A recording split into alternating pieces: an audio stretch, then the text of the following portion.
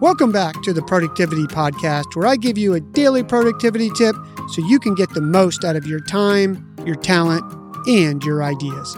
I'm your host, Brandon White. Here we go.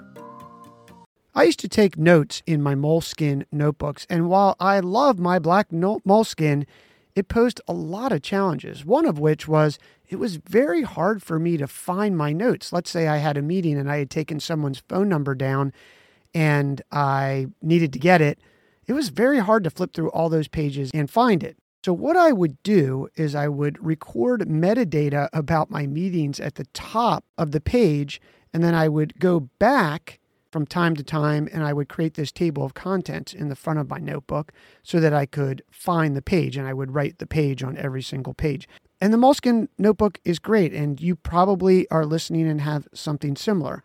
I wanted something electronic, but the thing is that I didn't want to type. I love writing. So what I found after I tried a whole bunch of apps, and I have no interest in this app I'm about to talk to other than it works and it's awesome, meaning I have no financial interest. I don't own any of the company or anything, was this note-taking app called GoodNotes. They're on GoodNotes 5.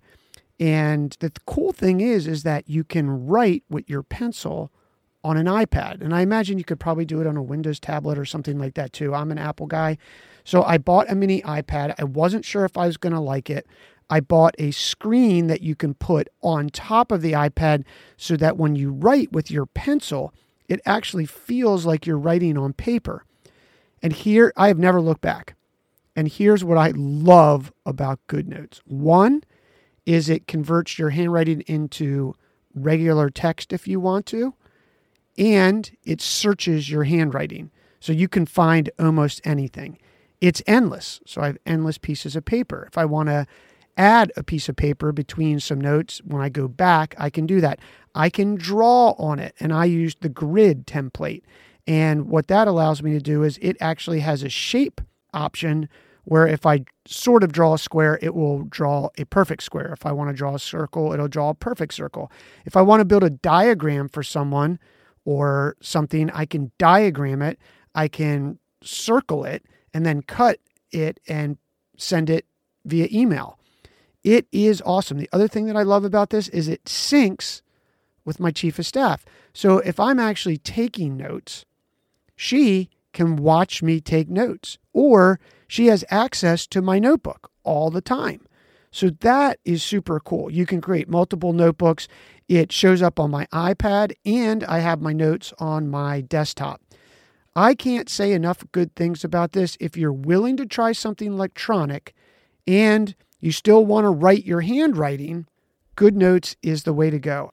I've had this since January 2021. I'm recording this in July 2023. So I think I've had enough time to test this thing out, and if it was going to break or not work, it wouldn't, and I won't keep anything that's junk. It has so many more features that I haven't even mentioned. I highly recommend it if you're willing to go electronic. I checked out the pricing. They have a free trial, and then it is $9.95 for life, one-time payment. It doesn't get any cheaper than that. It's GoodNotes 5. I will put the link in the show notes.